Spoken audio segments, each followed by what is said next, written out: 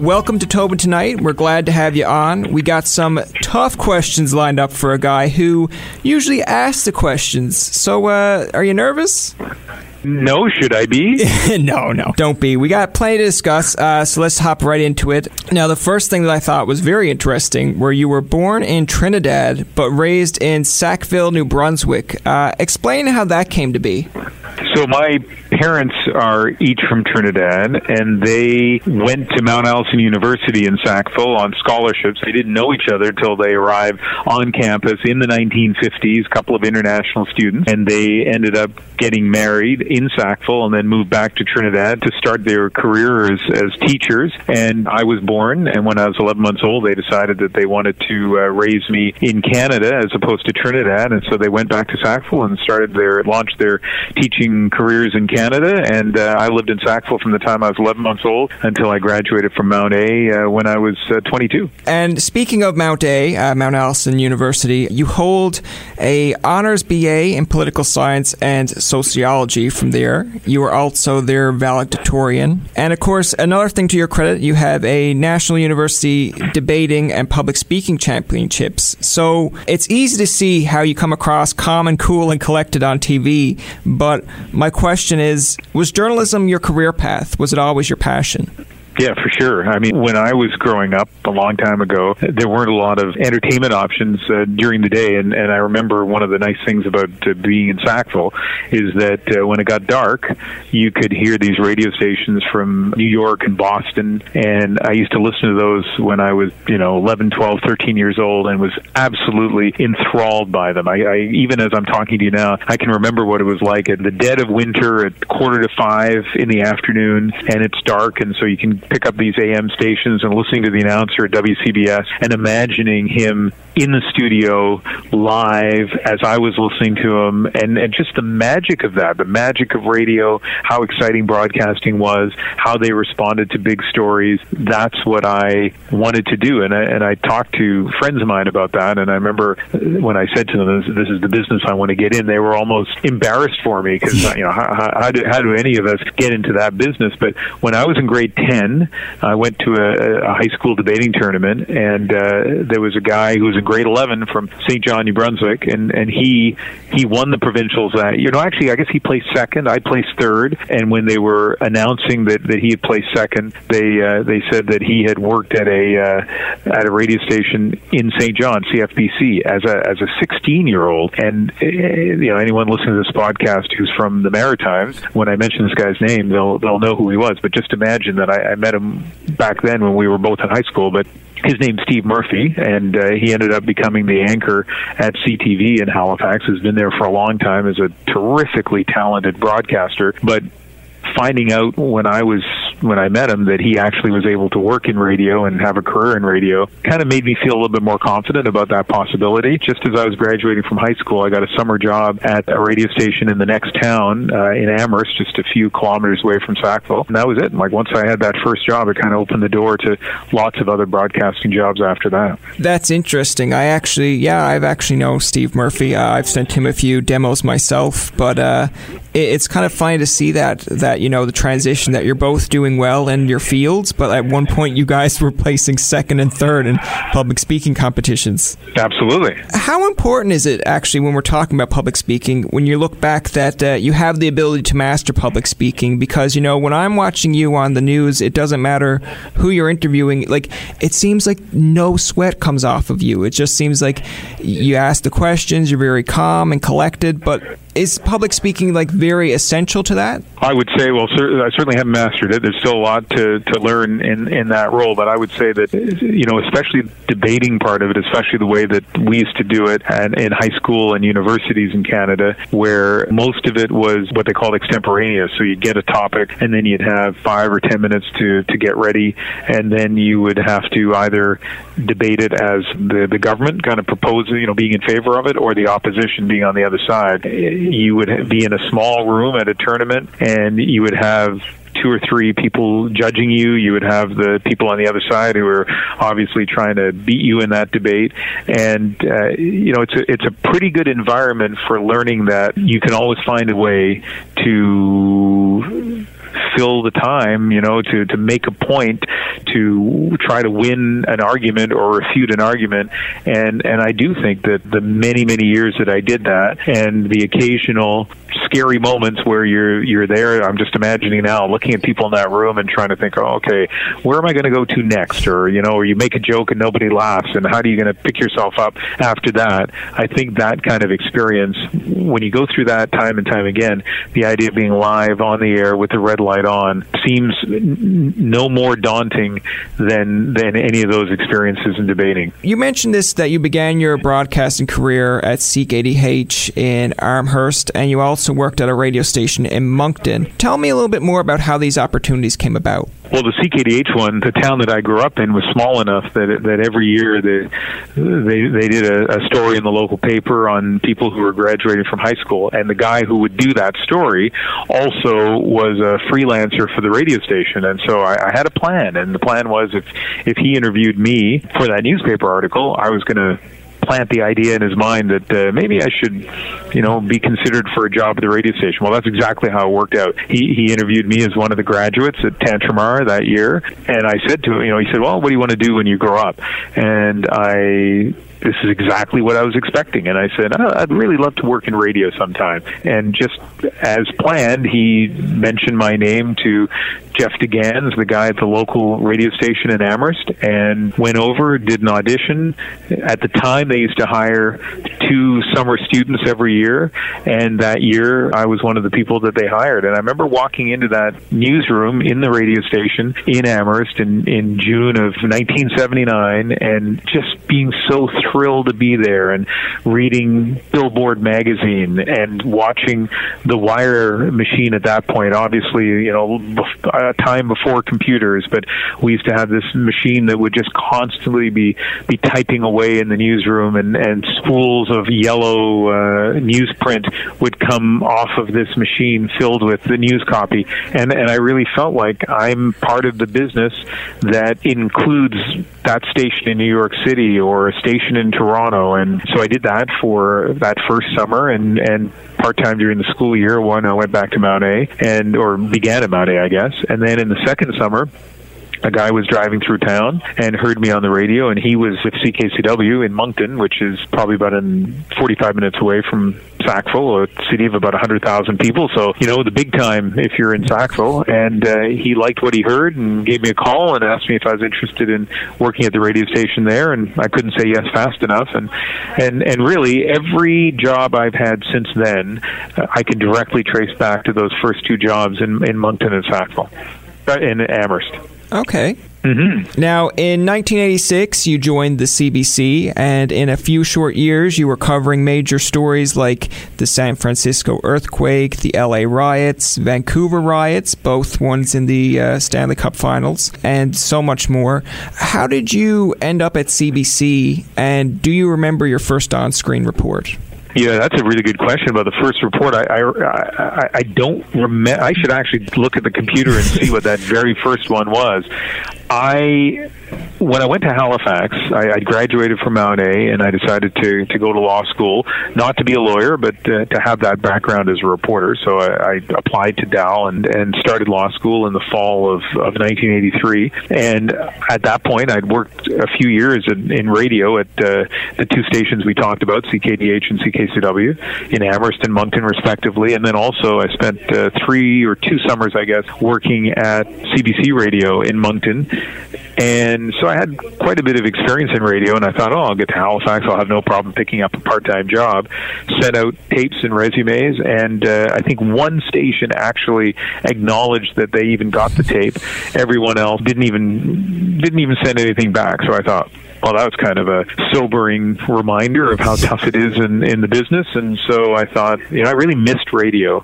And then in Christmas of first year, I heard a friend of mine on the air, someone I knew from Mount Allison, and she was working at a radio station, CHNS, in Halifax, and I sent her a Christmas card. And 3 days later, I get a call from her, and this is in the old days when your numbers were all listed in the phone book, and she looked it up and gave me a call, and she said, hey, I talked to my station manager about you, and he wants to meet you. So I went down, got a great job working at CHNS. So I did that all through law school. And so kind of people in Halifax, I think, knew my name anyway, because, not a lot of radio stations there, and I was working at one of them.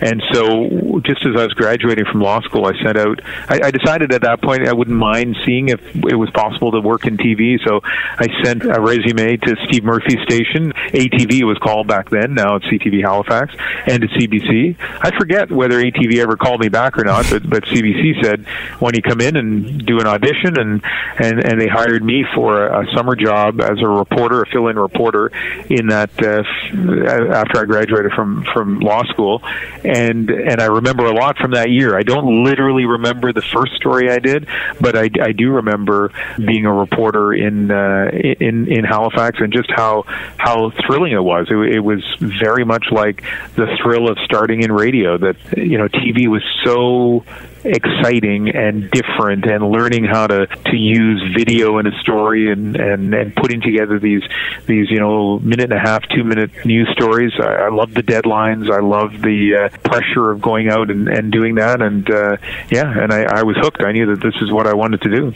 People know you from CBC News now, and you're transitioning into this new role with 3 other anchors. What's the biggest challenge for you?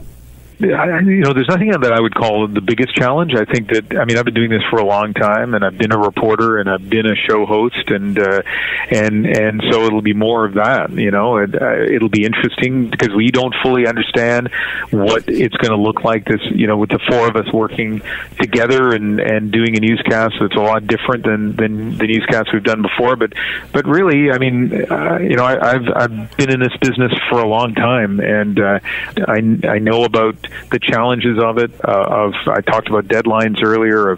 Another one is you deal with a lot of people. You're always in television. It's a good thing, but it also can be a challenging thing that you're always part of a team. So there are lots of personalities to deal with. I'll tell you, the big thing for me is I'm just waiting for the stories. I think that once we are on the air and we have the stories that we're covering, and we actually have to jump in there and do that, I think that it will become very, very clear. I'm a big hockey fan, and you think of hockey players, they train, they make sure they're as fit as they can be. They may work on areas of their game that they feel need work, like their shot or skating or whatever, but at the end of the day, they're waiting to get into that game, and they're waiting to react to situation and play the way that they know how to play, and that's kind of how I feel. I'm ready to go. I'll be upfront. When they came out and said that they were replacing Peter Mansbridge, I thought, okay, they'll probably give it to Wendy Mesley, or they're going to replace it with 1 or 2 other hosts. Now, in my assumption, I thought, okay, they'll give it to Ian Hanomansing, because, that's who we see before we see Peter. They went with 4 rather than just 1 or 2. Why do you think they did that? Well, I know why they did it. They did it because they want. There are a lot of things about this new show that are going to be different from the old show, right? And the old model is 1 person, as you say, maybe 2, and every time there's a big story, it has to be, that person who even if they have to get brought in from vacation or move from one place to another quickly. I think they decided here, look, originally it was going to be 3 people, and it was going to be 3 people in 3 different cities, and then when they kind of looked at the math, they realized, no, we actually need 4. We're covering off Sunday to Friday. Peter worked primarily Monday to Thursday, so you have a couple of extra days there. We have 5 editions of the program a night, starting in the Atlantic time zone at 10 o'clock Atlantic time, 10:30 Newfoundland, right through till 10 o'clock Pacific time. And when you do all that, when you figure that out, the 6 nights a week, the 5 time zones a night, the promise that at least a portion of the show will be live in every time zone right up until 11 o'clock Pacific time, so 2 o'clock in the morning Atlantic time, 2:30 Newfoundland. When you do all that math, and then you also want to have reporters who are able to get out there, or anchors who are able to go out there and report on stories in the field, it just doesn't work with 1 or 2 people, and you need at least 3. And as I say, it turned out they needed 4 here. So that's why they decided to go with that model. And then when you have 4, it allows you to have a breadth of interests and talents and and ages. And, some people have said, well, how come we don't have somebody who is, based in the northern part of the country? Or how come, for people, you can't represent every single region or, group in the country, but I think you represent a lot. You look at Rosemary, who grew up in Manitoba, is fluently bilingual, went to university in, or at least certainly was a reporter for years in Quebec, knows politics. I mean, look at that kind of experience, and then you look at me growing up in New Brunswick, living in Vancouver for all these years, with a law degree, with my areas of interest. Adrian, Andrew as well bring their very specific and varied interests to the table as well. That's pretty formidable to have that collection of talents and interests. And already, people have pitched ideas to me for stories and interviews to do, and there was one in particular. I won't say who it was, but I said, it was one of those interviews that wasn't a must-do interview, and they said, look, we have an opportunity to interview this person. Are you interested? And I said, you know what? I'll do it if I have to, but frankly, no, not that interested. I said, but there are 3 other hosts, and I'll bet you somebody else would love to do it. And in fact, I talked to one of the hosts, and they very quickly said, yeah, that would be a great interview subject. So that's just a little example of how when you have different people there, it's going to be a real advantage for the show to have those 4 different perspectives, 4 different areas of interest that overlap, but there are a lot of things that each of us does that's different than the other. So I think that's going to be really good. I like that answer. That's very solid. I like the full-on explanation. I like that you kind of covered the fact of, because that was something that I was going to say is, you've got locations there, and someone's going to be in Vancouver, 2 in Toronto, 1 in Ottawa, and some people would be saying, how come my region's not being covered? But, in fairness, there's 4 of you trying to create this national news for all of Canada. We can't send you everywhere, otherwise you'd be tired. With all that in mind, you're moving to Toronto, correct? I am. Yeah. How excited are you about that? Because, people know you in Vancouver, and, of course, you got all the credentials, but do you ever worry that you're going to have to try to build, another fan base there in Toronto?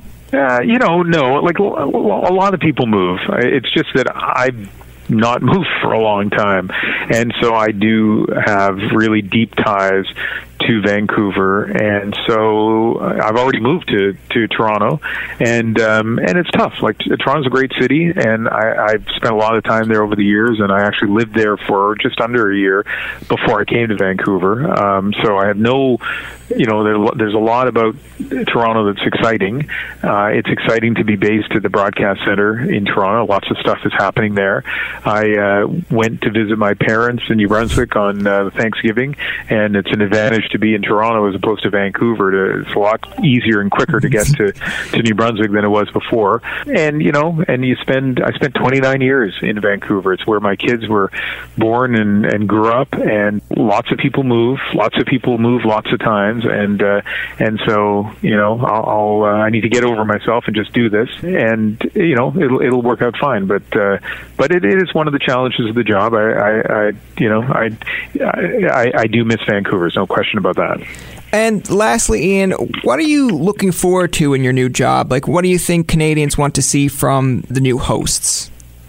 I look forward to the opportunity to be part of something that if we do this right, it's going to be a different way of doing the news. It's going to be a creative, different way of having a network newscast. And early on, I asked Jennifer McGuire, who's the head of news for CBC, I asked her, is this idea, this concept with multiple anchors, and all the other things we talked about, multiple cities, live in every time zone to an extent, I said, is this based on a model somewhere else? And she said no. And I remember at first thinking, okay, so that's an interesting challenge. But then I thought to myself, you know what? It's good. It's good that we are doing something creative and different. And if we do it right, I think that it'll show people, not just in Canada, but in other places as well, that here is a different way of doing a national newscast. That really, whether, wherever you are in the world, the national newscast in a country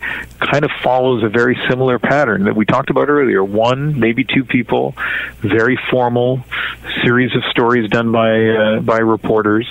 Ours is going to be different, more lively, more live, more explanatory, more context, and fewer stories, because right now you can get everything you really want a click away on the internet. We can zero in on the key stories of the day and give our audiences depth and context. We talk a lot about that these days at the CBC. So I get to be part of that, right? I get to be part of the group, because when you're an anchor, you do more than just, or host, I guess, you do more than just talk or read. You get to be part of the leadership team that is developing the show on a day-to-day basis. And so I think that there are lots of journalists across this country who want to be part of that process, who want to be involved in deciding what's on the front page of the Globe and Mail, who decide what's going to be in